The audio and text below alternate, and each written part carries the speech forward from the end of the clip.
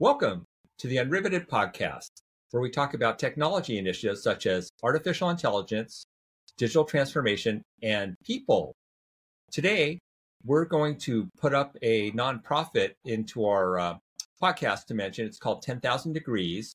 And 10,000 Degrees, they have a mission where they envision a world where all students, regardless of race, ethnicity, and socioeconomic background, will have a full range of educational opportunities, support, and resources to realize their full potential.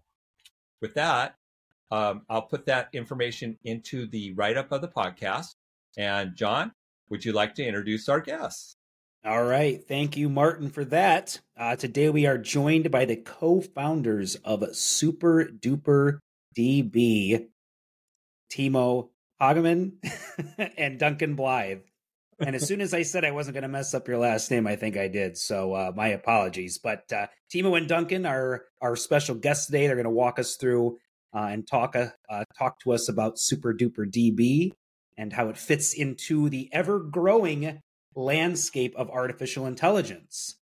So Timo and Duncan, thanks for being with us today. Martin said, as I'm sure you're aware, we like to keep things very conversational and free form. So I'll turn it over to both of you. And if you want to give us a brief introduction on your background, your experience, and obviously we'll turn the topic over to SuperDuperDB, that would be great. So welcome, Timo and Duncan. Sounds good. So my name was nearly correct. So it's Hagenau, Hagenow, whatever, however you want to call it. Hagendas. We had Hagendas before. So what can I tell you? I'm actually not an engineer. I'm not a data scientist, but I happen to be a founder pretty much all of my career. So I was many years in edtech, but then I co-founded an AI company together with Duncan and another friend. Back then we would do e-commerce AI search and navigation, and we would kind of be confronted, or even you could say overwhelmed with the overhead which comes with standard MLOps solutions, and that made us develop our own internal tooling and development principles which we would implement just really to overcome data pipelines. And ultimately that's what we're now kind of productionizing, and we want to give back to the community that tooling we would have developed, which is instead of bringing data to the models, kind of, building these pipelines, it's pretty much bringing the models very close to the data, to the data storage. And that's what we're doing with SuperDuperDB. So how did you align with Duncan on doing SuperDuperDB? That's a broad question. How did we align? So actually, Duncan and I, we were introduced through a friend, like over 10 years ago, and we've been just friends for many years. At some point we decided that we definitely want to do something together. And me coming from edtech, Duncan actually, maybe Duncan, I'm introducing you now to some extent.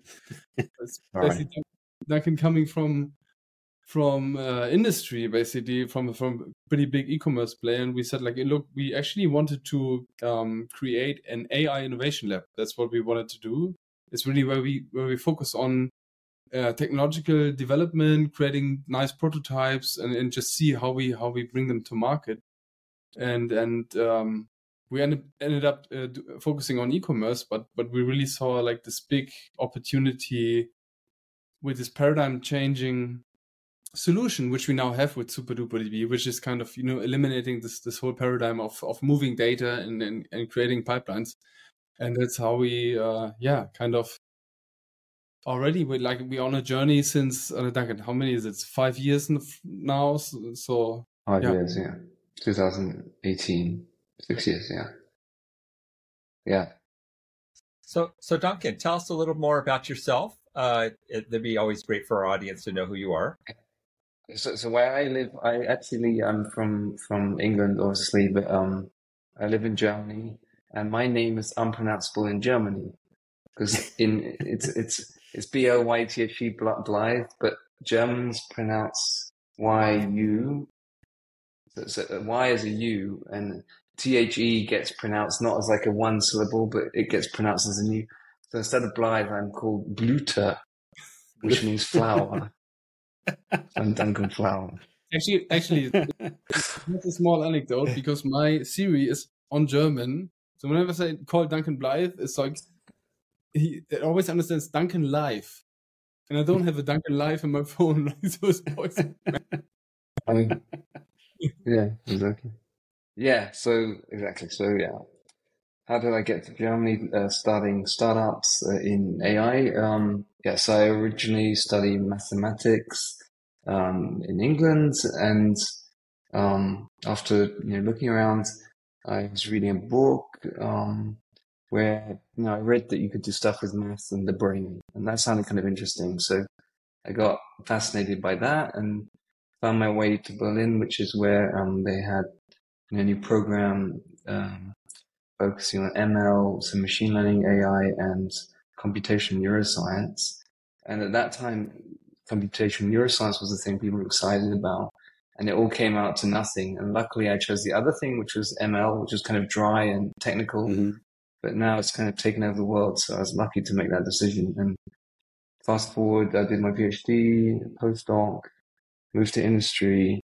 And in Germany, is kind of, it doesn't have these big tech companies like the rest of the world does. And so for me, like founding a startup was just a way to do really interesting, cool, technical things with AI before we hit this massive hype trend, essentially. And I just, like, in my immediate environment, there weren't many entrepreneurs starting companies, even though we knew what was going on in like California and so forth. But since I knew Timo through my circle of friends, and he made the whole thing around starting a company seem much less problematic than I imagined. It was kind of a blessing to know him, and now I guess I'm an entrepreneur too. So anyway, so SuperDuperDB was exactly, and he told the rest of the story. It wasn't just to do with me; it was also to do with this was a unique opportunity to bring the world of software development, infrastructure, ML, and AI into sort of a unity, which I think is quite fascinating. So is this your first time in the entrepreneurial world, Duncan, or have you been around before? No, my second time. So Team and I already had one startup before this, which we founded in 2018, and we ran that for a couple of years. So this will be our second startup. Yeah. Great. Well, let's jump into SuperDuperDB then. That's the theme of today. And, now it's the time that Martin and I pepper you with questions at rapid fire pace and you have to keep up. Right, I promise it's not going to be like that. But we've done our research, obviously, and know a little bit about your product, but there's no better insight than from the developers and founders themselves. So one of the things that I notice about SuperDuperDB is that it isn't an actual database. It makes your existing database super duper. Yes. If you care to explain how that works and what that means, I think that's pretty interesting.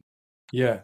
So pretty much SuperDuperDB, what it does, it transforms your data store into an AI development and deployment environment, kind of, right? So we're really trying to eliminate this whole paradigm of moving data away from the data source, because ultimately all enterprise AI use cases and applications are based on proprietary data, which is stored in some kind of data storage or data storage system. And ultimately, you don't want to move data away and deal with data management overhead.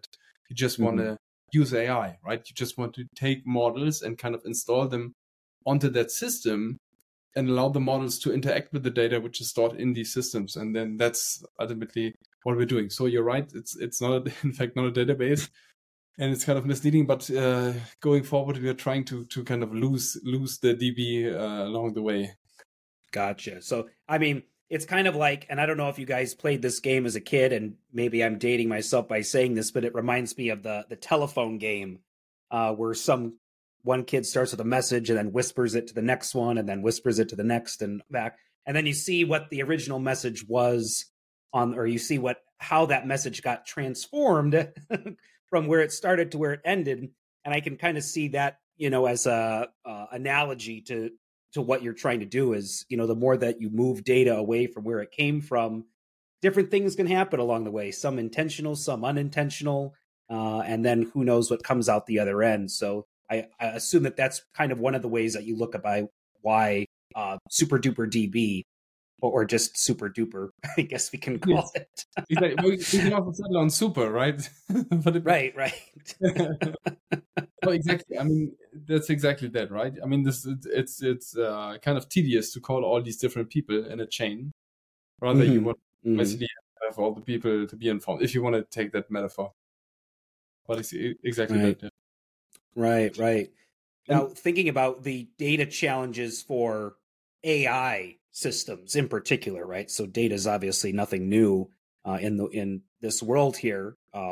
Machine learning has been around for decades, but AI is kind of a new, it's setting a new paradigm, right? Where we have vector databases and we're using text and images and other sorts of unstructured data that we didn't always used to use. So, we were kind of stuck in numerical data. And now we have, numerical representations of things like text and images. So I'm kind of interested in speaking a little bit more about SuperDuperDB and how it works with vector databases, or how it improves vector databases, since those have become quite the rage in the past, year and a half or so. Yeah. So, I mean, there's this concept of introducing a new vector database, which is basically, okay, maybe one step back. So when we talk about vector search, which is kind of this breakthrough, data search and navigation solution, we have to really talk about two different things, right? One is actually the vector store, and one is actually performing, comparing these different vectors in this vector space, which is kind of vector search, which is to be understood as a vector search engine, right? And now in the last years, you had these new solutions coming up, which are called vector databases, and it's really a question if it makes sense that you have a dedicated database, although your existing database is perfectly capable of storing large numbers, right? Like, and what happened then after this initial rise of vector databases, that the existing major databases kind of introduced native vector search or vector search engines to their offerings, right? So we have now MongoDB Atlas, which is the managed service of MongoDB, offering Atlas vector search. But now it's the second most used vector database. Now you have I don't know, things are moving fast. I don't know, even PG Vector or Postgres, or PG Vector for Postgres should be widely distributed by now. And it's really just a question, like, do you really need a dedicated specialized database or vector store just for these use cases? And I think there will be very few use cases, although there will be some, right? So there's definitely demand for that. There's a good reason why they exist, but there will be very few use cases where you really need a highly optimized setup where you have a dedicated vector database, because you have really high or large amounts of data where the use cases actually provide business value. It's more like a shiny demo, but where really the use case provides value to an end user, to a human end user. And it's kind of the question. So ultimately, our thesis is this: it's just a question of time until all usual databases will provide some kind of vector search engine, and that's what we're seeing already, right? But so the question remains, how to efficiently, in a structured way, which you can manage going forward, how to generate vector embeddings of your data. And the question remains, and of course, some of the vector databases, they provide embedding methods and models off the shelf.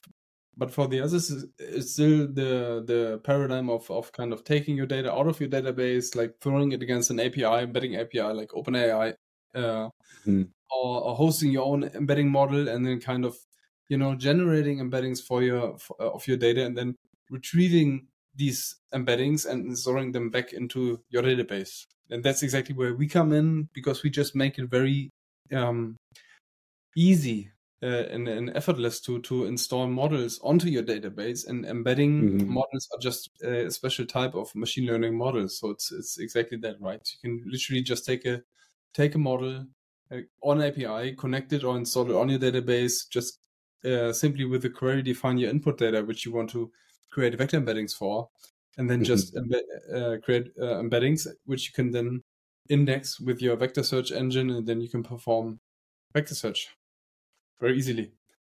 Perfect. Martin, go ahead. I've been taking all the time up for my questions. It's all good. So we know that you've introduced that as an open source project. Can you talk about the traction of the open source today and the potential to get to monetization? I mean, we've been really surprised even by how well it was received, right? So we started we uncloaked the code base late autumn last year with initial support from MongoDB, because Duncan and I, in our previous company, we were doing everything with MongoDB. We're great fans.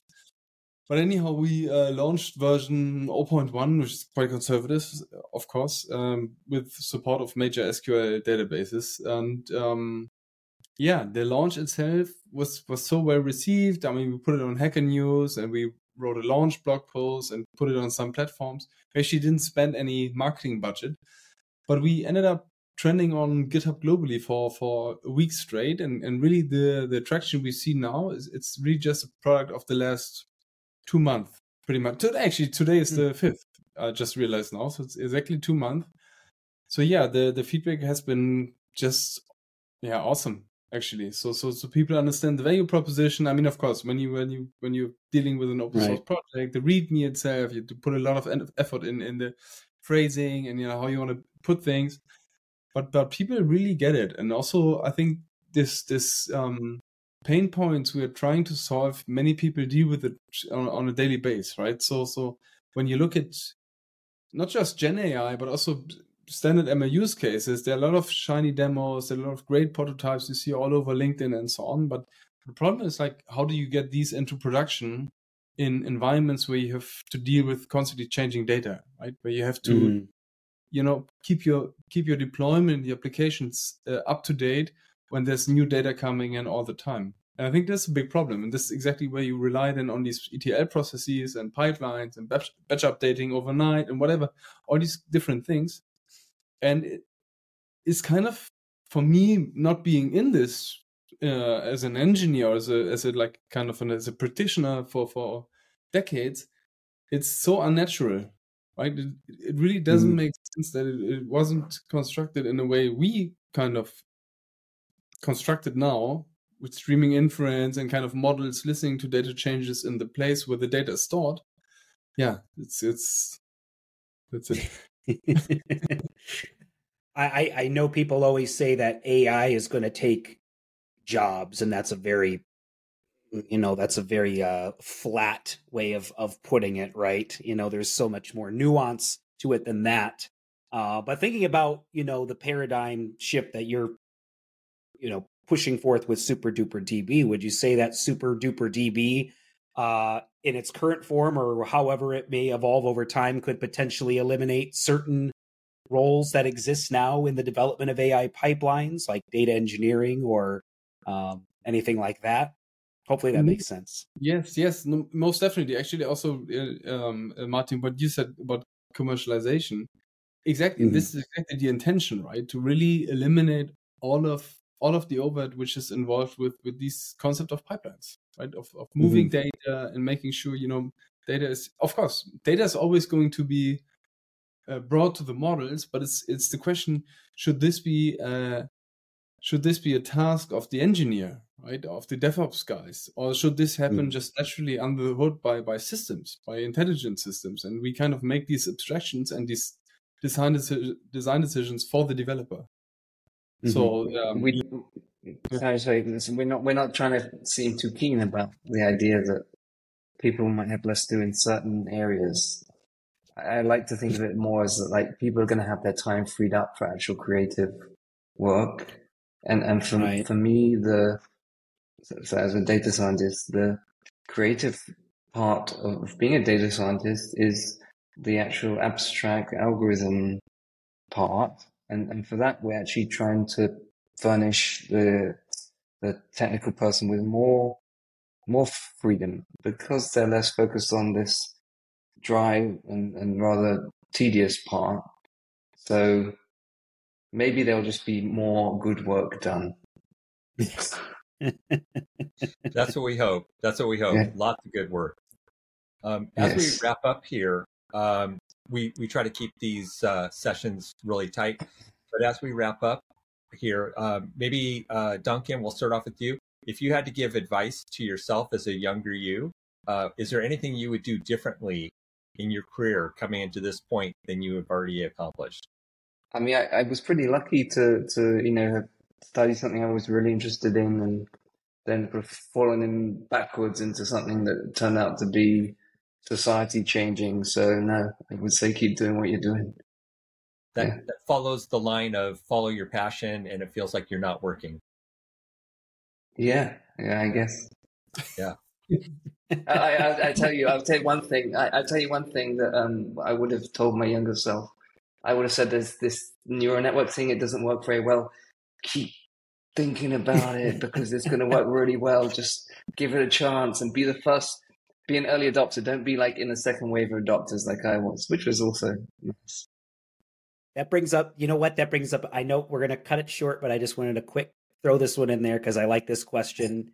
Thinking about neural networks, right? And thinking about transformers, which is essentially, transformational, pun very much intended, for what we see with large language models. What do you think the path forward is for improved artificial intelligence system? Bigger models with more parameters, like we see all the GPT models with, billions, trillions of trainable parameters, or a new discovery, if you will, in model architecture, just kind of like the transformer was not really a discovery, but does that make sense? I'm interested in what you guys think about that.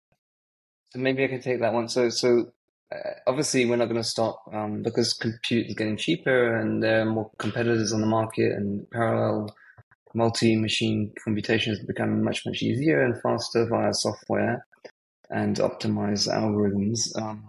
So that's not going to go away, and so we're going to get some progress via that route. But I still think like the consensus is that these machines don't recognize concepts and so forth like we do. And I was privileged to watch a real learning machine in action this last year and a half because I had a daughter. And one thing I noticed that she was able to do very early, which I know that machine learning algorithms can't do, was take something like a dog, recognize a real dog, and then know from seeing a few caricatures in cartoons that that's also a dog. So if you take an algorithm, what they do is they go into this vector space and they're looking for very similar looking things. But if you actually measure the similarity between like a really poorly drawn cartoon of a dog to an actual image of a dog, like in these vector spaces that people are now researching and implementing with vector databases, they're nowhere nearly close to each other. They're only close to each other in the sense that there's a concept which is much more important than the actual visual similarity. And even very, very small children are able to go to this concept and then start calling things dogs and cats. And they do what we exactly weren't taught to do when we were learning machine learning, which was to try and describe what a dog is. Like a dog has these two little ears and it's got these eyes and the tongue sticks out and it makes a bark. Right. And that was it. If you're designing an intelligent system, don't get into those. Don't try and like make rules. And that's the first wave of AI trying to do that, because so I'm convinced that, and I think that's also a consensus now. We're starting to get the law of diminishing returns on like throwing huge compute at these problems, and there are going to be new ideas which come in. So very exciting. Perfect. Excellent. So we're going to call this a wrap for the Unriveted podcast. On behalf of John and I, we want to thank you both for joining the Unriveted crew. Thanks all. All right. Thanks, guys. Pleasure. Thank you. Bye-bye. Thanks for having us.